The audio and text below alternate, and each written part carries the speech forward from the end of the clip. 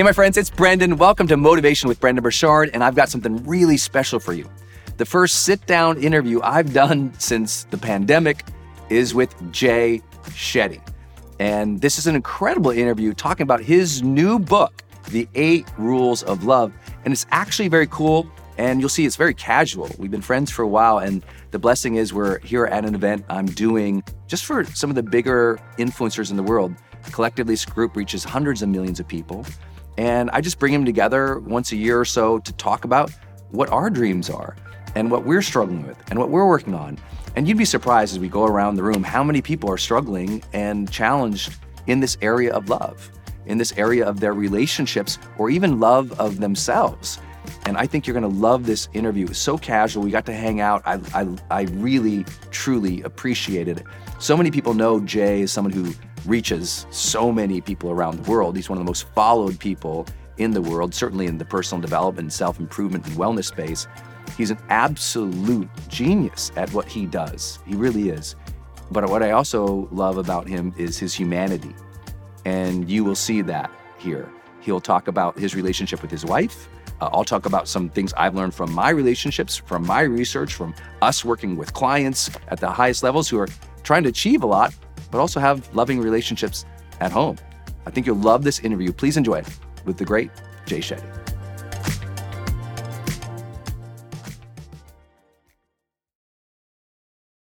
Hey everybody, it's Brendan Burchard, and I'm joined by none other than Jay Shetty. Brother, this is so exciting. I'm so excited about your new book.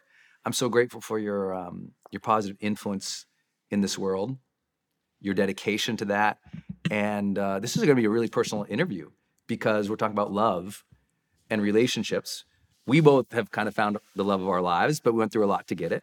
People watching and listening, this is one of the areas of life people struggle with the most. And I want to just start with a quick affirmation of that because you know my story. And on your podcast, I got to share how my journey into personal development began because I was in a car accident after depression with the first woman I ever loved. I thought I was going to get married to her. That relationship fell apart, and then I fell apart. And if I hadn't had that car accident, I probably would have taken my life.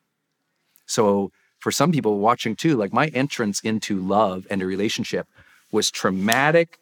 It was depressive. It was suicidal. It was just awful. So when you told me this book title, I was like, yes, because we need more books on relationships. And I think it's gonna be iconic, like, iconic level. I've told you this 5 times, like the 5 love languages, like at that level, because the 8 rules of love, you go, what are they?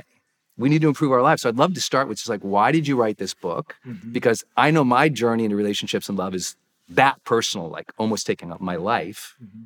Why this book when you could really do anything? Yeah. Well, Brendan, first of all, I want to say how grateful I am to you.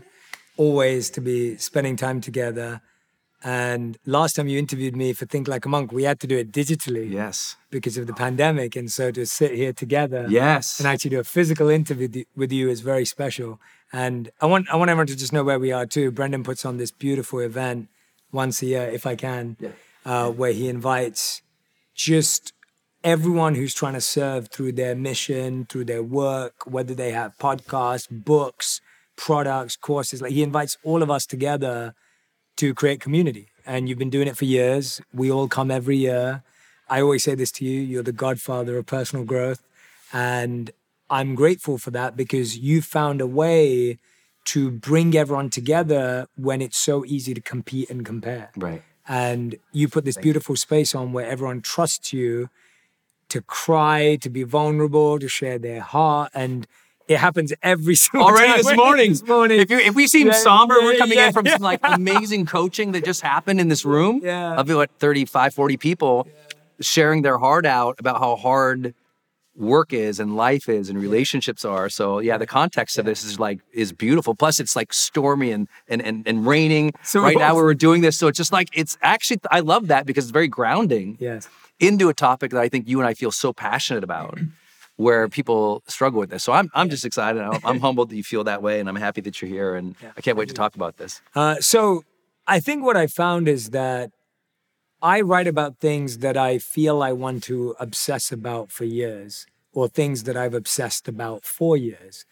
And when it came to love, I just saw in my personal dealings, my own experiences, when I sat down with couples that had been together for 50 years in coaching or couples that had been together for 5 days, I saw two things. I saw people who had discovered their passion, they were winning at their financial goals, but their home life was falling apart. Their partner cheated on them. Their partner was abusive towards the kids. Maybe it wasn't that extreme. Maybe it was just that they were just irritated and angry all the time with their partner. They're separated, they're divisive because maybe the achievement is here, but they kind of wrecked the relationship along the way because they were absent. Exactly. And at home, their happiness was dictated by what was happening at home. Yes. And then I saw the other side where I saw people who were struggling at work. Maybe they had a boss that talked down to them. Maybe they had family that didn't believe in them. But their partnership was beautiful. Yeah. It was a source of strength and a source of joy. And so I looked at that and I thought, you know what? Love is that central pillar in our life. It's that lifelong pursuit that we all know will give us the greatest joy, but it's something that was never taught to us at school. We were just expected to know how to love. Yes. When we work harder to get a degree, we work harder to get a driving license than we do to get married, which is insane, yes, and settle down with someone. And so I wanted to dedicate the last few years of my life to studying love, to researching love and coaching about love. And that's where the 8 rules came from. I love it. You know, you think about it, we don't get taught that. I grew up in a difficult household. My dad was a former Marine, 20 years in the Marines, 3 tours in Vietnam, got all shot up. My mom's father had been killed in war. And so she grew up kind of like bouncing around and in difficult situations.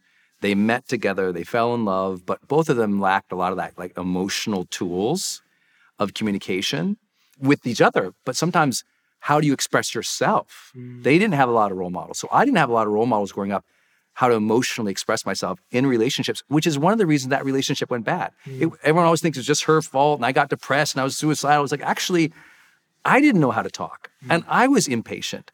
What were some of the things that happened for you that you felt like either in this research or as inspiration for the book that Jay Shetty had to learn to open up and emotionally kind of be able to express himself with Roddy so that it was a great relationship? Yeah, so one of the principles in the book that's inside one of the rules talks about the gifts and the gaps. So I believe that when our parents loved us, or the lack of their love gave us gifts or left gaps. So maybe your parents were always there for you. They were always present. That's a gift they gave you. Wow. But now you expect that from anyone else you meet because you expect love to show up as full presence and full energy, yes, which is quite a high expectation. I'm not saying it's a wrong expectation, but it can be a really tall order.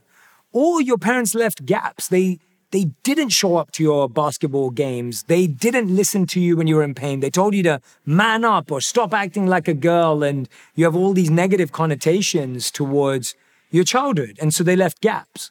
And what I find, and I'll share mine in a second, what I find is that we start to expect our partners to repeat our parents' gifts, yes, and fill our parents' gaps. Yes. And that is the core of all the challenge, where all the challenges start. So my personal example, which actually came from extended family, more than even just my parents, and you have to really look at the first caregivers in your life, the first lovers in your life. There's this amazing research that shows that our heartbeat and our breathing synchronizes with people that we spend a lot of time with. And in the beginning of our life, your mother is your caregiver, your breathing and your heart rate synchronizes. So the study goes on to say that the best thing for your nervous system is another human, and the most dangerous thing for your nervous system is another human. Wow.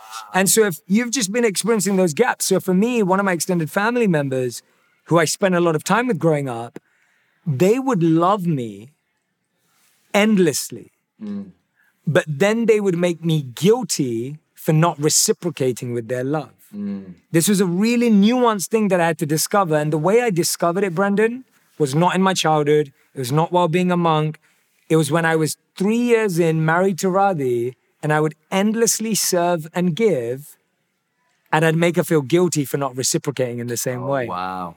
And so how would you make her feel guilty? Tell us what that looks like. So I would go off and plan the most amazing vacation, a weekend retreat or a week away, whatever it may be, for her birthday. Yes. And then when it came around to my birthday, if she didn't do the exact same thing, even though she did something beautiful, if she didn't do the exact same thing, I'd be like, you don't love me enough. Yeah. You don't really love me. You thought your scorecard was the same as her scorecard. Absolutely. The same points had to be replicated on the other side. Absolutely. And that you should show love the same way I want you to show love. And you don't love me enough.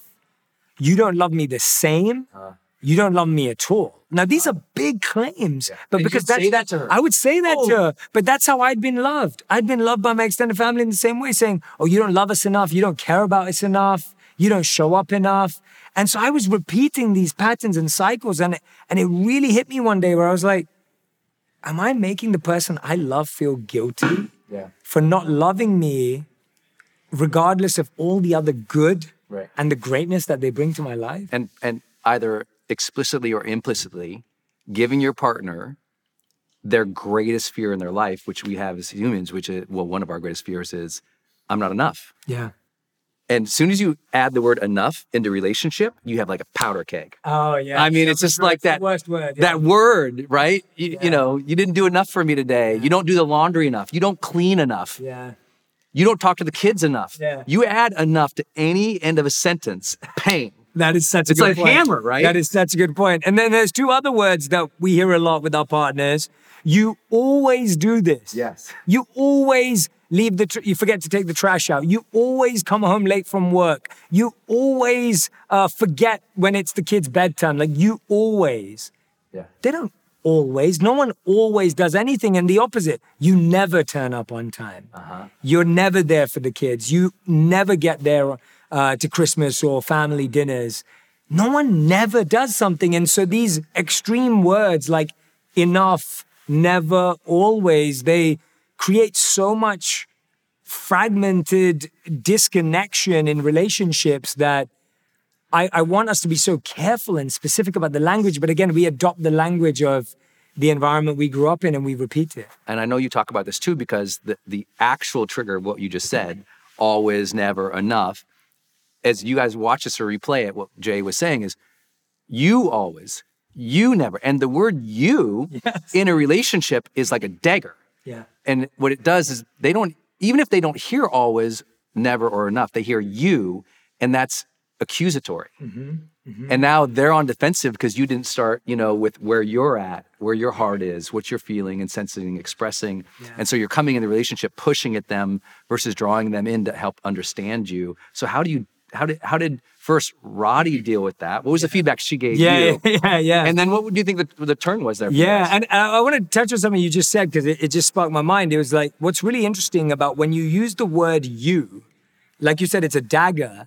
The interesting thing is the other person, you think that they'd put a shield up, but the shield is the sword. So they're not defending themselves with a shield. They literally bring out the sword and another dagger. And now you're in a dagger fight or a sword fight. And it's really interesting because we defend by attacking in relationships. We rarely defend by defending and hiding. And so what I find in that scenario or that situation is also that, before I just dive into that specific part of the question, one of the things I talk about in the book is us and we, not you and me. So good. Us and we, not you and me. And I think I actually have done this with clients where I've role played with them and I've said, I know they have to have this uncomfortable conversation with their partner. And so I'd say to you, Brendan, I'd say, okay, this uncomfortable conversation you want to have with your partner, I want you to tell me how you'd say it to me. We'll literally break down the script. We'll record it, put a video on them, audio record it, right? We'll transcribe it. And then we'll look back at it and we'll look at all the times they said you and me. And literally you will find that in one page, there's like 30 yous. And like when it's me, it's like you make me feel like this. You're not saying this is my fault. Like it's not that reflection. I then encourage them to change every you and me to us and we. And it is the strangest exercise. The immediate feedback from a client will be like, this feels uncomfortable, I can't say it. And I'm like, no, but I want you to internalize the idea that you're trying to get there together. So with me and Radhi, the way Radhi responded when I used to say that was really interesting. She would actually hide away and disconnect more. Yes. She actually wanted to try less because she felt that nothing she did was good enough. So she would put less effort. Because she's going to fail anyway. Because she's going to fail anyway. Yeah. Why try? Like, she would get scared that no matter what she did wouldn't make me happy enough. Yeah. And then now, me on the other side, I'm going, look, you proved me right. Right. You proved me right, not realizing that I'm just pushing her away again and again and again and again.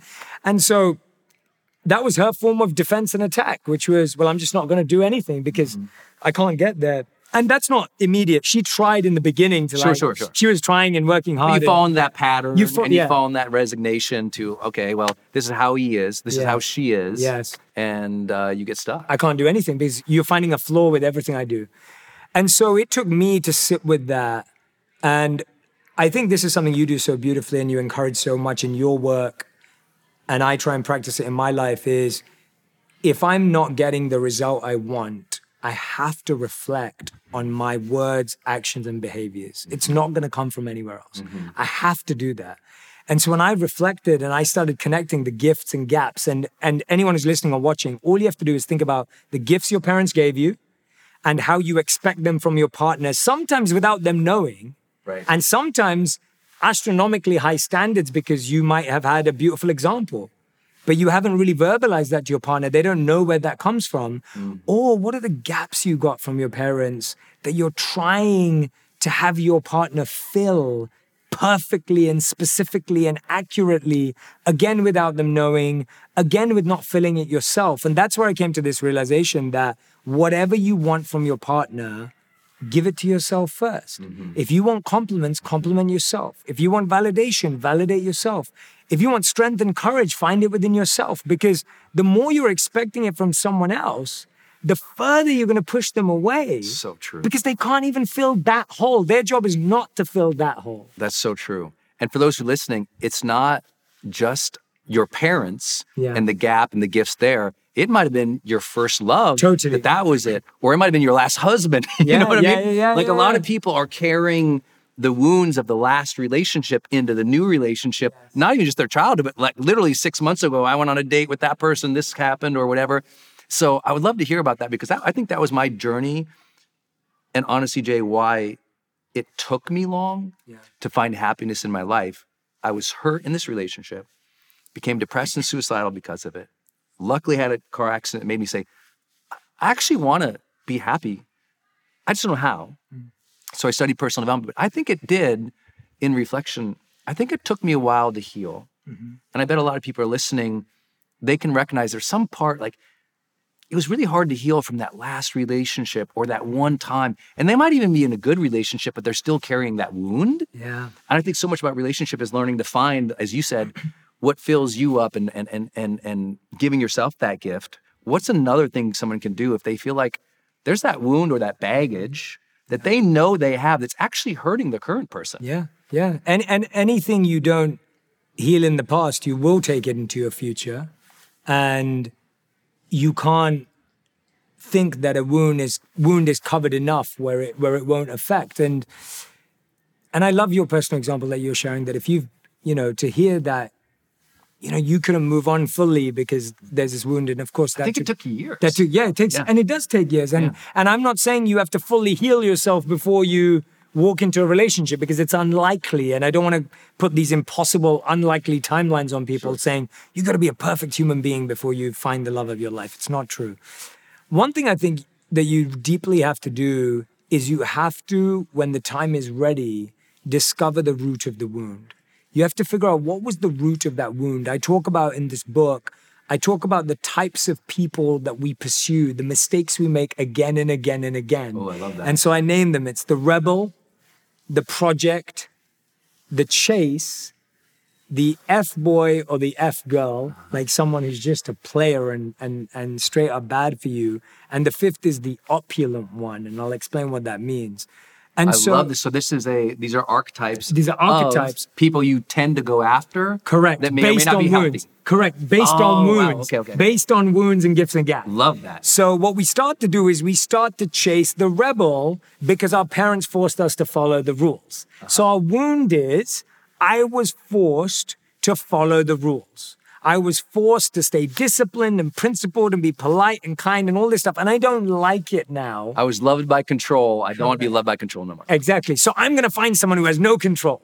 who breaks the rules. So you can start to see how your wound. And so the way you get familiar with your wound is you look at the patterns of who do I always chase? Who do I often feel attracted to, and why? Why am I truly attracted to that person? Is it because they're a rebel and they're breaking rules? Is it because they're the chase? Is it because my parents were never around? Maybe my first love was never around. Maybe they isolated me, left me alone. So I love the chase. I love the feeling of having to earn someone's validation and hold on to them. Right? The third is the project. This one is fascinating, and I think for sorry, ex-girlfriends. Yeah. He doesn't have to explain it to me. I'm like, I think I was that guy. the personal, especially in the personal growth industry, like we chase projects because we want to fix them. We think we're the fixers. We think we have the tools. We want to find someone who's broken, and we want to solve them. We want to solve their puzzle to give ourselves validation. Yes. So all of our wounds are linked to validation that we want. Right? All of our wounds are linked to validation that we want. And so we have to discover the wound and give ourselves the validation. The fourth one is the player, the kind of the person who's just like braggadocious, has that kind of swag to them. You attracted to them because of the wound of like, I'm not good enough, I'm not cool enough, I'm not enough. If I get them, I'll be enough. And the fifth one is the opulent one. This one fascinates me every time. So the word opulence is used in the Bhagavad Gita to describe things that humans pursue in life, and how all humans pursue all opulences, but no one can have all of them in full. And so you may find someone, and I'll name the 6 opulences. So they are beauty, strength, renunciation, knowledge, wealth, and fame. I was to say wealth or popularity. Yeah, wealth and fame. So those are the 6 opulences. And what I find is really interesting, and the studies show this too. So I took this ancient concept from the Vedas and then looked at the modern science. It shows that we naturally, and you'll know about this in hiring and all the companies you work with, the halo effect. And how the halo effect works in relationships is that you find someone who has one opulence. So you think because they're wealthy, they must be organized at home. Because they're famous, they must be a really likable person. Because they're beautiful, they must be trustworthy. We start giving people qualities because they demonstrate one opulence. He's famous. He must be nice. Yeah, exactly. He must be nice. Right. He's smart. He must be really thoughtful and conscientious. And he must be really, if he's a great writer or a great speaker, he must communicate really well. So the halo effect is trait assignment. It's like, Correct. oh, I like this positive thing about them. There must be this whole other thing. And you might miss the fact that, no, this is a piece of that. Exactly. Like a beautiful person who might be beautiful on the outside, but not on the inside, but you assumed it. Exactly. So what I want people to do is look back at what they've notoriously chased in order to really focusing on the wound and the validation. And that way, when you have the wound and the validation in front of you, you now know where to start. Oh, I love that. I love that. And something else came into my mind when we were deciding to talk about this, which was, I feel like the last 2 or 3 years, there was so much change, and good relationships actually got pulled apart, even though they might have been closer together, like during the pandemic or during a shutdown, or even just as people worked more home and the remote working happened. You just saw like strong relationships kind of crack under the change.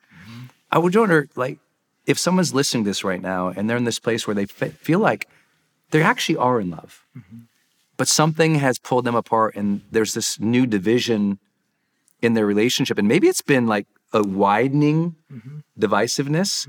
Nothing like, no crazy infidelity happened. Or, they didn't lose all the money. Nothing dramatic.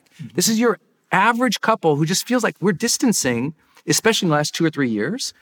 What do you say to them? Because I think that's a really common thing, but a hard one to diagnose. Yeah. I think you're spot on that so many external factors can wreck, our relationships. And you sometimes, like you said, you still know where it happened. So let's dive into that. One thing I've found is that relationships don't end because love ends. They end because patience ends. They end because kindness ends. They end because understanding ends. And what's really coming to mind as you say that is I have this really beautiful quadrant in the book where I talk about new and old. And there are 4 types of relationships we can have. So there are some relationships that are old relationships, and we only know things about them from back in the day. That's an old relationship. That relationship is old and it stayed old. They did a study that showed people video footage of their partner when they were angry. So they filmed their partner when they were angry and they asked them to guess what their partner must have been thinking about. The couples that were together the longest made the most mistakes on that exercise. Wow. Because they thought they knew, they assumed they already understood their partner fully. There was nothing new to learn. Yeah. It was old knowledge. So it's like we've been together, when people say we've been together for 20 years, we've been together for 30 years, the next question is, well, make that relationship an old new.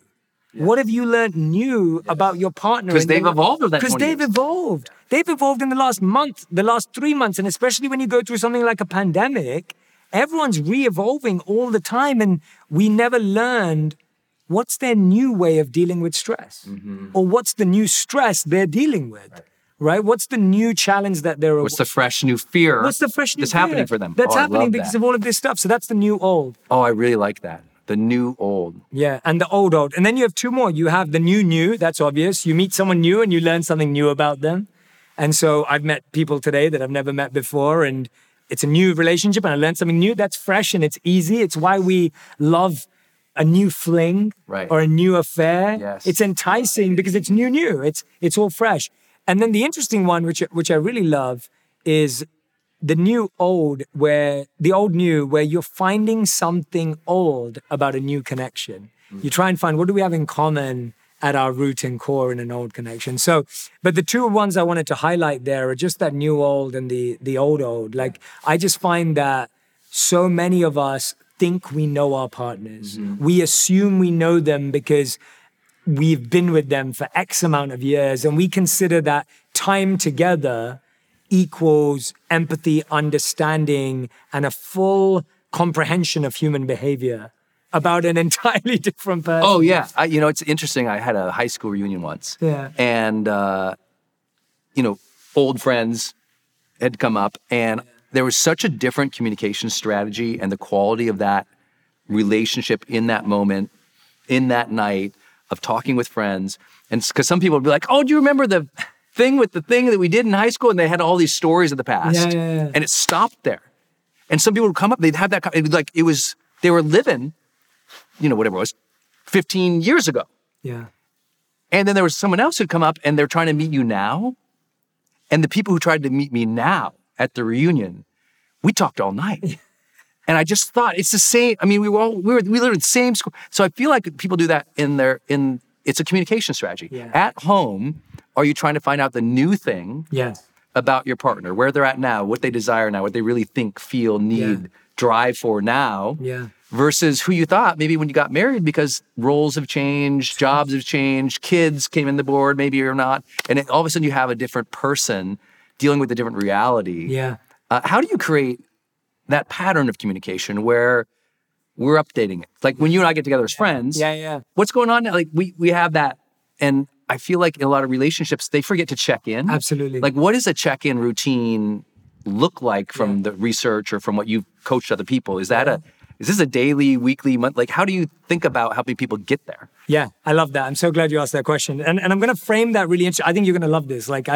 This is something that I think you'll really appreciate, because I want anyone who's not seen Brendan explain phase 3, phenomenal. Like, for any of your audience who've not, I love that this morning, and I love how you think in phases and what people are feeling. And so I think you'll appreciate this a lot. One of the things I found was, if you ask most couples today, what is their most common activity to do together? The majority of people, I think the studies show like 70 to 80%, and I think it's probably more if we really talk to people, the number one thing they do with their partner is watch TV. That is the most common activity. Yes. So now two people are watching TV, and we're not that surprised by it. Two people are watching TV, and most likely you both have an iPad or an iPhone in your hand too. So now not only are you in this world, they're in their world, you're also supposedly spending time together in this reality, when the truth is you're definitely not spending time together. But more importantly, you're exchanging zero energy. Yes. So you're literally going to those devices and that moment to turn off. Yeah. To de-stress. Correct. But if that's the only way, That's you're saying you're turning off the relationship. Yeah, you're turning exactly. And so, do your sound effect again. It's like you're swiping the. Yeah. And so like you're doing all of that really, really fast. I can't do the sound effect, but you're doing all of that really, really fast. But this relationship is not moving anywhere. And so what I created in the book and in my coaching practice is 4 levels of intimacy. And they're 4 E's, and they're escalating levels of intimacy. So entertainment with your partner is the lowest form of intimacy and connection, i.e. watching TV, watching a show. That is not, even me and you, when have me and you ever watched a TV show together? Never. And we would say that, sure, we may not know each other deeply, but we have deep conversations that are intimate, vulnerable, open. We've never watched a TV show together. I've never watched a TV show with Lewis Howes. I've never, even we hang out all the time because we both live in LA. I've never watched a TV show with anyone in that room that I'm friends with. I don't think I have either. Yeah. Or a movie for that matter. We've never done that. But even 1 hour a night. And by the way, I think I could be, I definitely bet we're guilty of this in my relationship. And I think about it, it's like, well, 1 hour a night, you know, that's 7 hours a week. That's a whole 8-hour workday. If you think about it. And then, you know, over the course of a month, that's 30 hours of television. Like, oh wait, now we're getting, that's a lot of time not talking. But I don't think you and I are the people who say, oh, media is terrible. No, not at all. But that you have to know that cost if you're not having another practice to bring you closer. Absolutely. And by the way, me and Radhi did the same thing in the pandemic. I hadn't watched TV for 10 years. And in the pandemic, I watched more TV in 1 year than I'd watched in the last 10 years. And that became our relationship too. So I'm talking about this from my experience where every night we'd waste so much time trying to figure out what to watch, find nothing to watch or find something that really didn't work. And then you're dissatisfied with your relationship because you go to sleep feeling so unfulfilled. So again, I love movies. I even sometimes love video games. But the point is that can't be your point of connecting with your partner. Don't say that is your intimacy building. That's great. Right? The next state of intimacy, escalating one step above, is experiences and experiments. And the way I define this, experiences everyone knows, date nights, restaurants, trying to go out together, try and make an effort together. And I find even that can get really like exhausting for people and boring, and you still end up on your phones. That's why I add the word experiments. An experiment is where both of you are a beginner. Doing an activity together where both of you are not pros. Maybe you go pottery. Maybe you go kayaking. Maybe you go to a paint class or try painting at home with a YouTube channel. Maybe you're going to try construct something you've never done before. Take an activity where neither of you are professionals or experts, so there's no ego, and I promise you'll learn something new about your partner. You might learn learning journey. They have like a little hidden skill. They have a little hidden gem in them. So try and experiment. A step above from that, you'll love this one, is education. Take a course together. Read a book together. And even me and Radhi struggle with this. Read your own books and then discuss about it. That's what me and Radhi do. So 3 nights a week, Radhi will be reading a book she loves or listening to a podcast she loves. I'll be reading a book I love. And then we'll gather together to excitedly share what we learned because we don't like reading the same stuff. So, you know, and then the highest level, which really just escalates so much intimacy and vulnerability in a relationship, is engagement. Go and serve together. Help out a soup kitchen, a homeless shelter, go to the trenches, go and serve together, because the connection you're going to have when you've had a shared experience of you've just given a bowl of soup to a child in India together and you've witnessed the joy on their face and the experience that they're having, the intimacy you feel with your partner, nothing compares to it. So I want people to escalate up that journey and realize there's more things we can do than eat at restaurants and watch TV. Hey, it's Brendan. You know, one question I never anticipated getting as the world's leading high-performance coach? It's, Brendan, what kind of car do you drive? I never anticipated getting that, but I drive a Range Rover Sport. I love this thing. You know, when you look at the Range Rover Sport, you just know it's powerful, it's all-terrain, it's the thing in sporting luxury. But what a lot of people don't know is when you get in this thing, it's got this like cockpit-like experience inside. It feels amazing to drive it. Inside, there's noise cancellation, there's cabin air purification. They have massage seats, literally. I mean, this thing is awesome. It's my favorite drive. It's got the power, the performance, the agility that someone like me who's really into high performance cares about. You can go build your own Range Rover Sport at LandRoverUSA.com. That's LandRoverUSA.com. I found in our relationship, if we don't plan that or schedule that, it doesn't happen. So I think the best years that we tend to have are the years where we, beginning of the year, we say, okay, we're going to take these 4 adventures throughout the year. Like literally in January, we're going to take these 4 adventures. We're going to go these specific trips, see the family. Like, it's kind of like scheduled out in the year, so that there's something to look forward to. But that mixes in there. Some of it's travel, some of it's with family, some of it's a new city, some of it's a new thing. And I think that when that's on the calendar, I know it sounds so basic, but it's like, oh, there's something to look forward to. Versus just, hey, every Friday we go to that one place, because if you don't show up to that old place in a new way, it's just going to be stale. Absolutely. And I want to add to that one thing you asked earlier, which was parallel to that. There's a check-in, and that's what you said, check-in. What's the way to check in? So this is like a planning check-in. I have a check-in for every day, every month, every quarter, and every year with your partner. There's one question per item. So one check-in every day, one check-in every month, one check-in every quarter, and one check-in every year. Every day, check in with your partner and ask them, what did you do for yourself today? What did you do for yourself today? Beautiful. Just check in with them, because I promise you, they've been trying to do everything for you, the kids, their family, but they didn't do anything for themselves. Check in. What did you do for yourself every day? Every month, check in with them and ask them, what can I help you with? What can I be a part of? What can I support you with? Because over that month, they may be going through so many different things. Now you get a chance. Every quarter, this is one that I do with Radhi every quarter. It's uncomfortable, but it's needed. I ask her this question. Actually, I ask her 3 questions. Is this relationship going in the direction you want? If it is, what's going right? What should we do more of? If it isn't, what are we both willing to do about it? What's that collective responsibility? And then once a year, what are your goals? What are you trying to achieve this year? So those 4 check-ins, so simple. every day, every month, every quarter, every year, you will always be in touch with the heartbeat of your partner and the pulse of where they're at. I love it.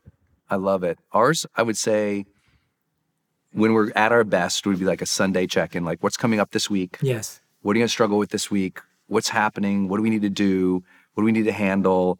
And honestly, as life gets busier, the funny thing is we don't do that. And that's the very thing that allows you to deal with the busy better. Yes. So well said. Yeah. And informing your partner why you're busy. I think, when I look at my schedule, I'm sure you feel the same. I'll often say to Radhi, I'm actually going to be quite stressed this week. I've got a really stressful week coming up. So if you notice me being a bit irritated or being a bit more snappy than usual, just know that that's what I'm going through. And I'm always preempting it.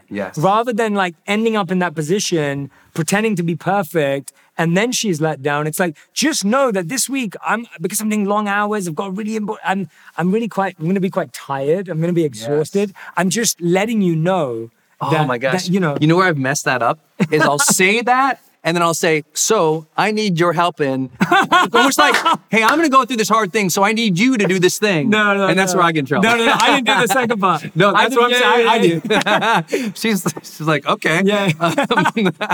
But even that's still, I think there's just so many small things like we both just described. And yes, you're so right. They go out the door when you're exhausted. They go out the door when you're stressed. Studies showed that when we're not experiencing stress, we can deal with up to 7 different things. And when we're experiencing acute stress, that number drops from 7 to 3. Sure. And I think for most of us, it drops even further to below 1. And so if you think about your partner coming home from work, they're going to have only 3 things they can think about or minus 1. And all of a sudden, we're just not conscious and aware. And so we don't even understand. We want our partners to just be good at dealing with stress. And sometimes that's because we want ourselves to be good at dealing with stress. The truth is the human brain is just not that great at dealing with stress. And so if we're not helping our partner and helping ourselves work on our stress levels, it's actually hard to be good communicators. So true. I asked about how, in these difficult last couple of years, we have this divisiveness. I'm curious about, and this would be so interesting to hear your perspective. And of course, people will laugh at like two dudes talking about this. But when you have a relationship that also is pulling across in intimacy, you give like the 4 quadrants or the 4 levels here, but also that physical intimacy, because a lot of people's complaint about their relationship is, oh, you know what, we lost that spark. The chemistry's gone. You know what, we're not making love as much as we used to, or it doesn't, you know, it's not as vibrant or fun as it used to be. So in that physical intimacy, and I'm sure you've seen that before when you're coaching people, and they'll tell you about like, hey, everything's good, but we've lost that. And I know a lot of personal friends who've gone through that where it's really a big struggle for them. How do you even start that conversation with your partner?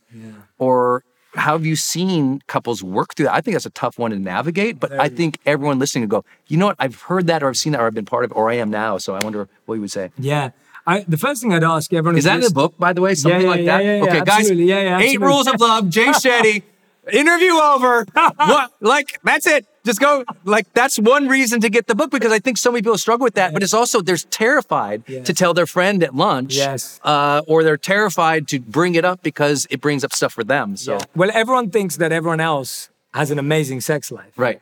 And they think they're the only one missing out. And all the studies show that no, it's declining across the board. And so chances are your friends and family are probably dealing with the same thing. You're just massively unaware.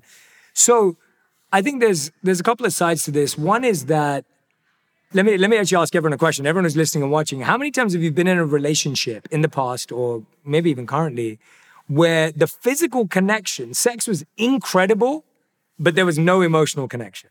I think a lot of people will be able to relate to that. Exactly. I can relate to that, right? Time in my life. And then what I find today is that when people say everything's great, but that's not, to me, that's a sign that everything's not great. Because to me, if you are not vulnerable emotionally, how could you be vulnerable physically?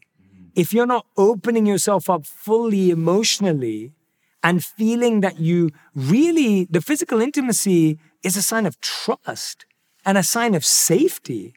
That when I'm with you, I feel safe, I feel trusted, I feel wanted, I feel a part of this, as opposed to like, but how can I be that if I don't feel a part of your life emotionally? And so I find a lot of that spark, a lot of that chemistry, a lot of that comes from a lack of emotional intimacy.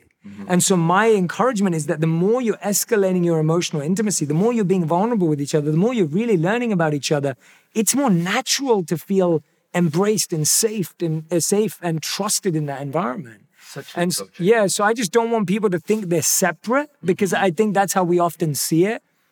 Please hear how he just addressed this, and this is what makes him such a great coach, because he went immediately to personal responsibility of maybe the intimacy isn't here because I am not being vulnerable and open and safe. He didn't say, you need to sit down with your partner and tell her why she's not, why aren't you being intimate, right? No, that's what people do. That's what we do. They don't feel that connection physically, the chemistry is gone, and they literally blame the other person, which shuts them down or shames them, which doesn't lead to more, time with intimacy. So I think that's so great. Going within and asking yourself, do I feel safe? Do I feel vulnerable?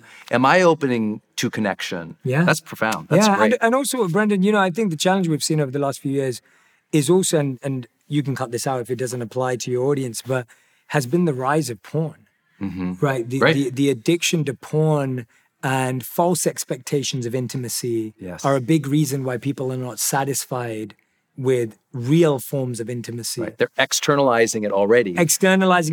Having crazy expectations. I looked at the studies because I really wanted to understand this. The searches are more and more violent and abusive and rough. Like, those are the most highly searched videos on porn websites across the world.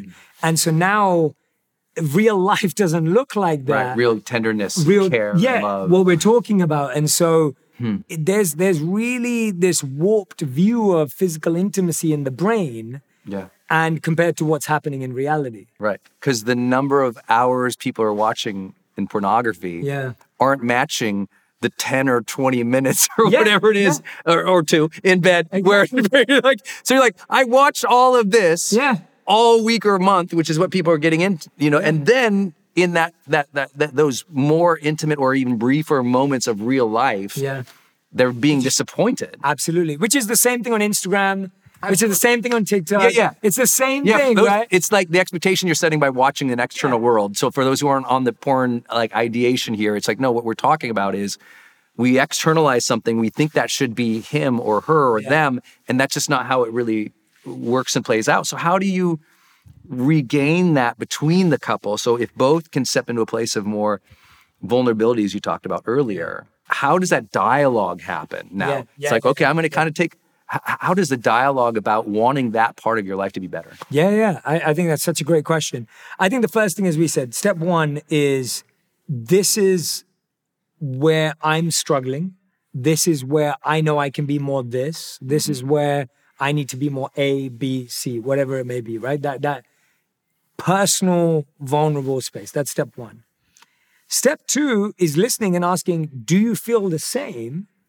Or what is it for you? Where is it for you? And now it's an open question, right? I think about this like what you were saying earlier. If you go up to someone and go, this is your issue. This is what's going wrong. Why is it going wrong? That person's going to feel afraid and not say anything. Whereas if you go there and say, this is what I'm struggling with. Is there a struggle for you? What's going on in your life? And you might find it's not even about you. You might find it's got nothing to do with you. And I've found that the people I've coached, chances are it's not actually about either of you. It's about something that happened a long time ago to that person. Right. It's about something that happened to your relationship a long time ago. Yes. Or it's about something in their professional life or a personal validation feeling that they're struggling with.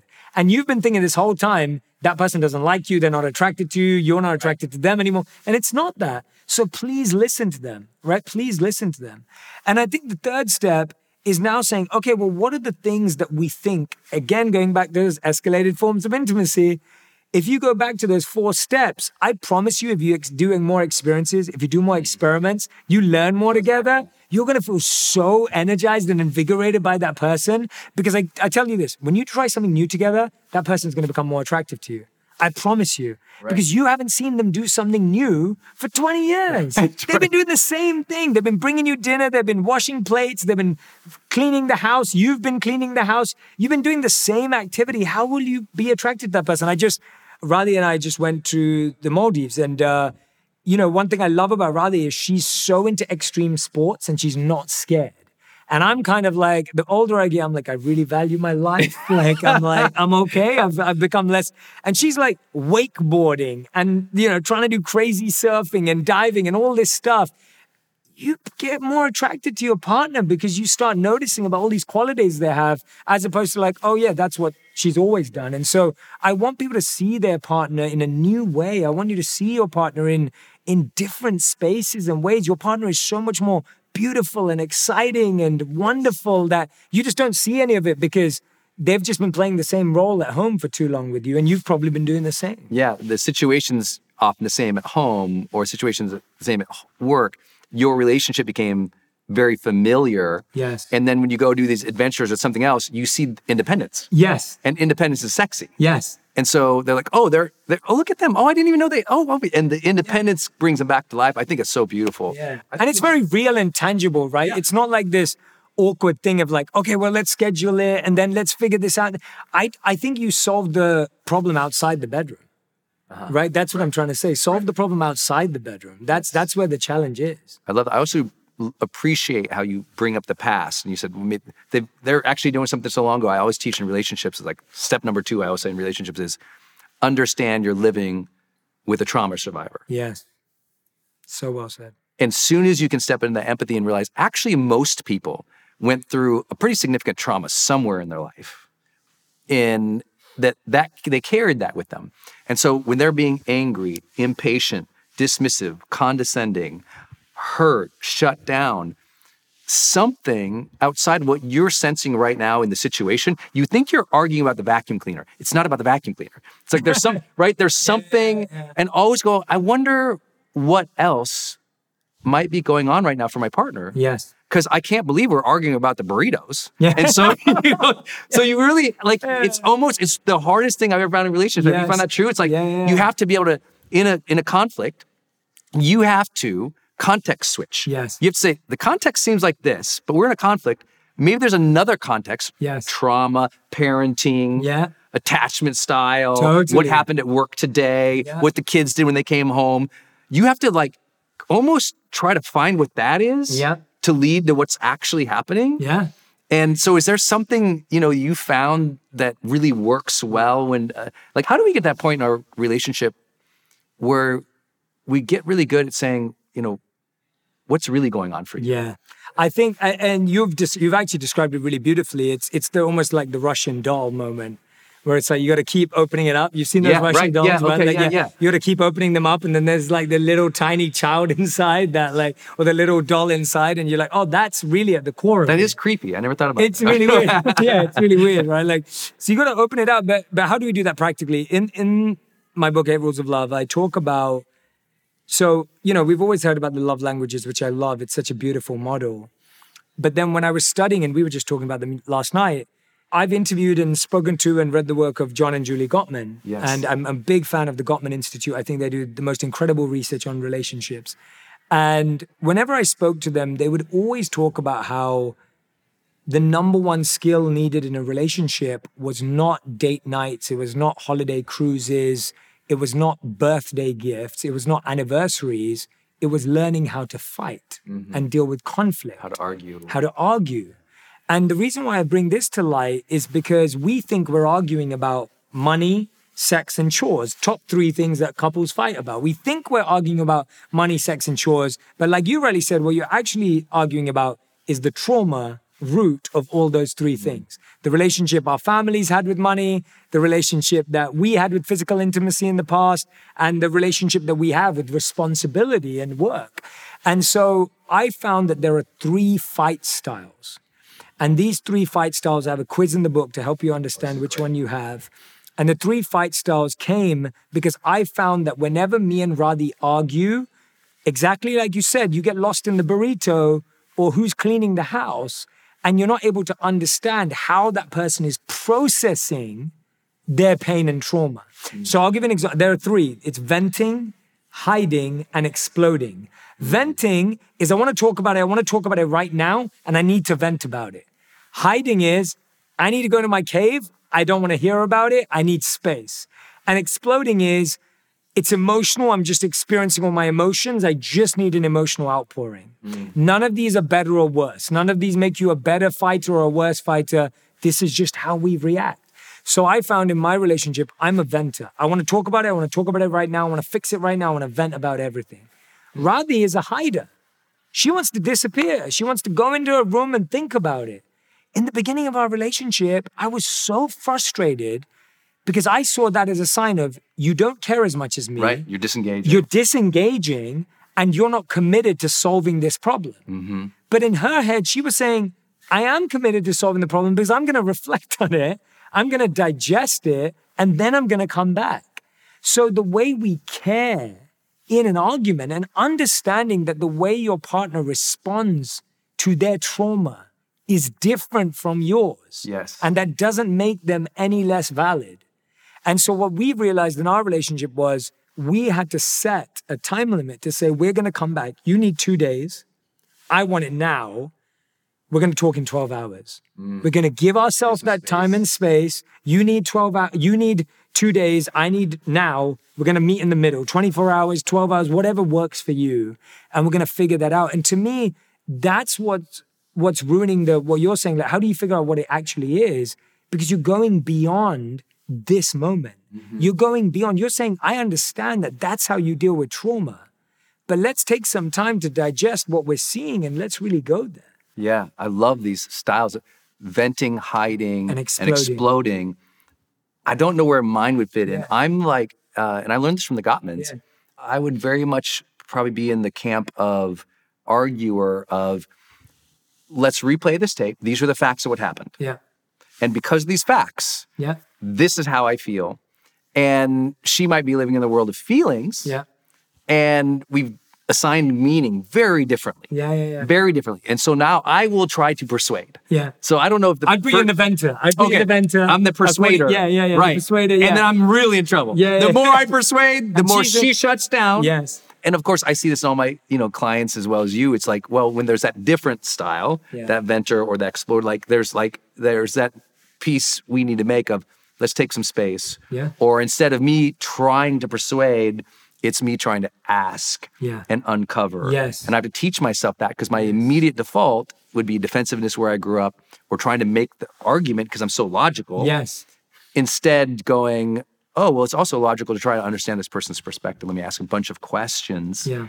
And I've always found that solve to almost everything is ask more questions. Yeah. And you've just hit the nail on the head. We're thinking that the end of this argument is win or lose. Yes. So we're trying to win. And actually, it's learn and win, right? When you ask questions, you learn and then you win. So the more you use that as a learn and win, not win or lose. Because we're thinking, if I win, you lose, I win. By the way, if you win and your partner loses, you both lost. Right. You're on the same team. Yes. You sleep next to that person. You wake up next to them every day. Or in the other room. Or in the or in that because you're in trouble. Or in that night in the other room. And the opposite is true too. If you lose and they win, you both lose. Yeah. And so the only way to win together is win and learn and win. Like, learn about why are we here. I was working with a client recently, and she wasn't happy with her partner's spending habits. Right? He was being really wasteful, and they were really struggling financially. And so she was really worried about it. And when I was working with her, I said, look, I understand that there's a lot of pain you have here and a lot of insecurity and worry around your financial situation. But instead of pointing the finger and targeting him and calling him out, because I'm sure he's aware, have you ever asked him why? Like, why he buys what he buys? Like, just as a positive question, not as an interrogation or an intervention, but it's just an inquiry. Yeah. Have you ever asked? And she goes, I've never asked. So I said, can you do that? So she asked him. She asked him positively, like, oh, that's really cool. Like, why did you buy that? Right? And the first few times he gave quite like a, fluffy, superfluous answer saying like, oh yeah, I liked it, whatever. And she'd ask him, and as the things got bigger, she asked him, and he said, you know what? When I was young, my dad used to drive me to school in the car that he borrowed from his friend. Like, we didn't even have a car. And I was so embarrassed, and he was so embarrassed that he had to borrow the neighbor's car to take me to school and then drop me back and then have it back in time. And it was just so complex. And he just goes, we were both so embarrassed and shamed the whole time that we didn't have a car as a family, that this car is I want to drive our kids to school and, make them. And she was just like, now, I'm not saying that justifies the spending, and I'm not saying that that's okay. What I'm saying is just she just got a whole new lens. We can work with that. Yes. That's a problem we can solve. That's something that we can go to therapy, we can get coaching, we can do personal development. But when it's just arguing about how someone spends their money, right? If it's a logical argument doesn't win. It's the emotional, it's the psychological. It's so hard because a lot of people, including myself, when I was not good at relationships, it was always about the tangible thing you're arguing about. Yeah. And I had a great mentor in school and college who said, it's never about the content, it's about the process of communication, and it's about the relationship between us, and it's about the identity we have individually and together. And what those are intangibles, right? It's not about the car, it's actually about, why does the car mean something to that person? And so your job is always be deconstructing that and trying to figure out and give it time. Mm-hmm. It's so beautiful. This book is so needed right now, because if you've enjoyed this conversation, we're just exploring different parts of relationships we all struggle with, like intimacy, how to get better, how do you check in, how do you talk, how do you deal with a conflict and things like this. Out of the 8 Rules of Love, great title, beautiful book cover, brilliant writing, because I know how you think. What do you think is the most sort of unconventional of the 8 rules? Yeah. The one that might be the one that people go, huh, really? Maybe it's a different take on something, or maybe just not as common or traditional. There's one I'm going to mention, but one I'm going to talk about more deeply, because we've kind of talked about one of them. There's one that's called Your Partner is Your Guru. And I think me and you can definitely identify with that. Oh, yes. Denise has been your yes. guru and Radhi's been mine. And I'll leave that for the book, because the book deeply explains the role of a guru, and you're your partner's guru too, but not in the way you think, not in the way you assume. The one that really took me again was the last rule, which is love again and again. And this rule took me the longest to uncover and discover. And it's something I think you'll appreciate because I know you live like this. You live by this deeply. I realized that through all my research, and you were talking about this morning about how much you love history. I was looking at history of love and history of relationships and history in media and everything. And I was looking at how media for sales, for advertising, for marketing has placed romantic love as top of the hierarchy and pinnacle expression of love.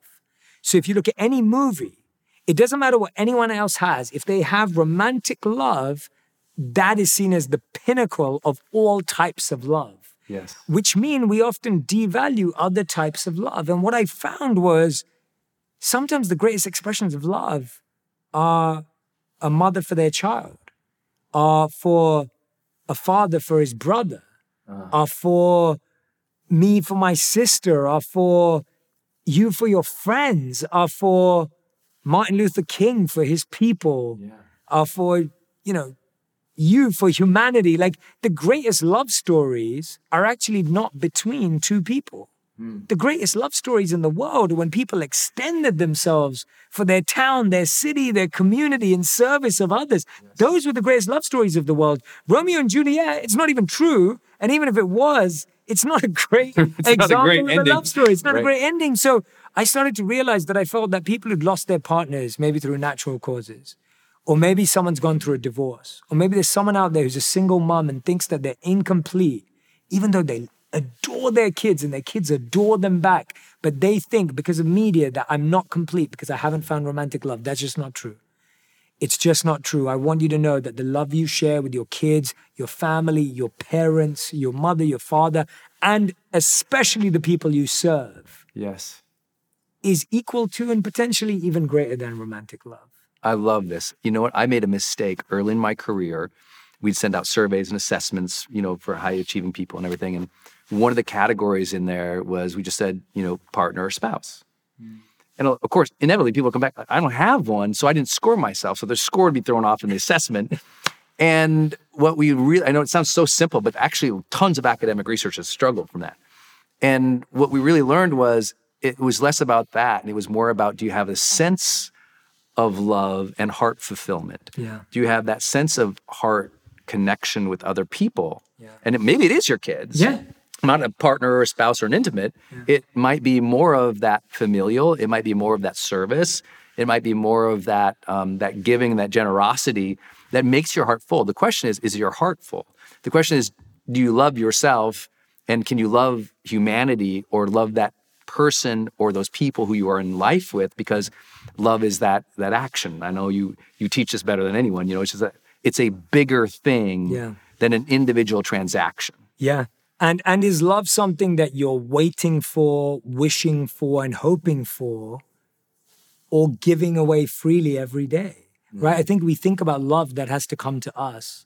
We also think about love as something you share at home with your partner and your kids, but you can't have it anywhere else. What if little moments of kindness stacked up to the experience of love? What if exchanges of positive energy stacked up to be exchanges of love? Like, why are we limiting? Love is limitless. So why are we limiting love to 2 hours a day when we get home? I think it's so good. And I think what I've learned from you in that spiritual study is, and I'm a person of faith, so I believe in God. And there's this divine love where when I wrote the chapter on love in Motivation Manifesto, it was all about this divine love and energy that is here, that is all around, that is unending, that is greater depths and greater harmony than we can possibly imagine. And so I wonder, how does your spiritual sense of love, how did it shape the book as a writer? I kind of think about that because I know it wasn't just, I'm going to think about Roddy or I'm going to think about the research. It was like, no, you're coming from a divine and spiritual kind of place. Did that shape how you architected the book in any way? Yeah, so the book goes through 4 stages, which are the exact 4 pursuits that are laid out in the Vedas. So the Vedas say there are 4 pursuits in life. They are dharma, artha, karma, moksha, and I'll translate those because they're Sanskrit words. So dharma is your purpose. Your purpose comes first. When you do dharma, you get artha. Artha is wealth creation, your finances, taking care of your needs and taking care of the needs of the people you will have. Karma is connection. Connection, not karma as in what goes around comes around. Karma, K-A-M-A, which is connection. That comes third. And then fourth is moksha, which is liberation or divine connection. These are the 4 pursuits of human life. And so the book follows that, and it goes from preparing for love to practicing love to protecting love, finally to perfecting love. And these are the 4 stages of love that we all have to go through. And if we don't learn the lessons of stage 1, it's like a game where you get pushed back to that stage. Wow. And then you have to go to the next. And so I find that so many of us want to perfect love, but we don't want to prepare and practice. And all of this, I mean, from a deeply spiritual point of view, the world is a school of love. We're trying to purify ourselves of any other emotion apart from love. And so every experience that causes you pain, every experience that causes you stress is trying to somehow get you to discover love. And I'm not saying love in the sense that everyone has to be close to you and you're going to love everyone in the same way. But how can you view someone in a loving light when you meet them and when you connect with them? And so that's how the divine and the spiritual comes into that. I'm so excited for people to get their hands on the 8 rules of love. Thank you so much. Jay, thank you for this conversation, because it's so beautiful to think about it, because it's such a personal thing to all of us. Yeah. And I know so many people struggle with it. So 8 rules of love, such an important book, such a masterpiece of timing. The world really needs this book right now. I hope you all get it. Jay Shetty's 8 Rules of Love. Thank you, my friend. Brendan, thank you. And I just want to give it, this is what I love about talking to you, because this was very spontaneous, everyone. By the way, everyone who's watching, me and Brendan were just together and we're both like, oh, well, let's sit down and really talk about love. And it wasn't something where we planned this and prepared for this. And you just get to see what a real present person Brendan is, because all his connection, all of his knowledge, all of his wisdom, like, this was just such a beautiful exchange of love with you today. That's how I felt about it. And that's how I feel about it right now. And I wanted to say that because, and that's love can be spontaneous. It doesn't have to be this massively orchestrated thing. And I just want to thank you for creating this space, holding this space. And this was beautiful. This was genuinely amazing. Such a beautiful dialogue. Thank you so much. Thank you, my friend. Thank you, Brendan. All right, I hope you enjoyed this interview with Jay Shetty. Please go pick up his book, The 8 Rules of Love. I know you'll actually love the book. What area of our life do we have to work on more than love of self, love of others, and love of service? I think you're going to get some deep dive, real transformational teaching in The 8 Rules of Love by Jay Shetty. And listen, if you are into ongoing deep dive self-improvement, make sure you join us in Growth Day. Growth Day is the world's #1 self-improvement system. We have all the tools you need for your mindset journaling, your habit tracking, your goal setting, your challenges, your ability to learn live every single week from the best motivational teachers, wellness experts, and true guides in this world. And it's not an interview. I bring them together each week and they teach a framework and go deep with you in Growth Day. So it's not like a podcast, but rather it's the world's best, foremost teachers in personal development actually teaching a full seminar every single week. Check it out at growthday.com.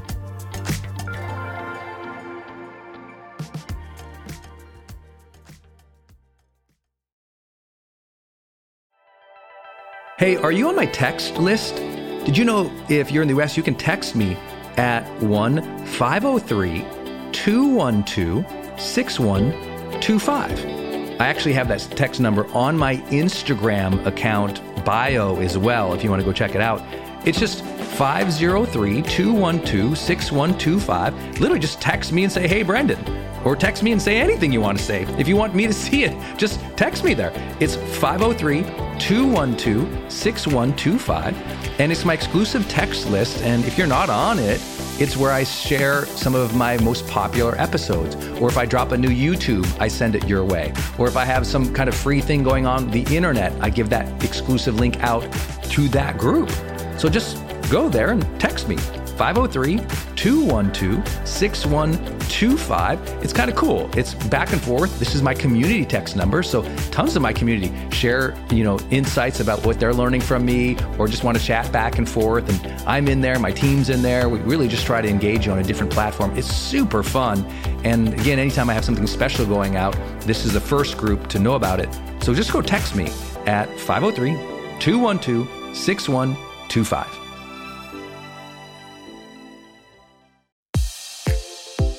Hey, I wanted to hop in here and share with you my love for community.com. Every major celebrity uses this.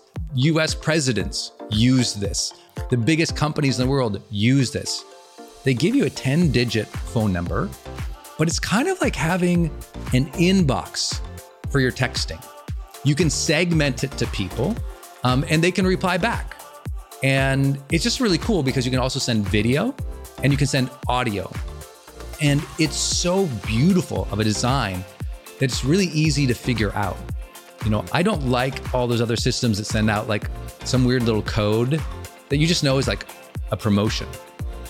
The reason they called it community.com is because they really believe you have to have a text community in the modern era. Texting adds a whole other level. People open up their texts way more. It's way more, effective as a promotional vehicle. And it's something that I deeply, deeply believe in. In fact, I invested in them and I've advised the senior team. I'm telling you what, my audience loves it. It's increased the engagement across everything I do. And you can get a free demo when you go to community.com. Just like it sounds, community.com. Check it out.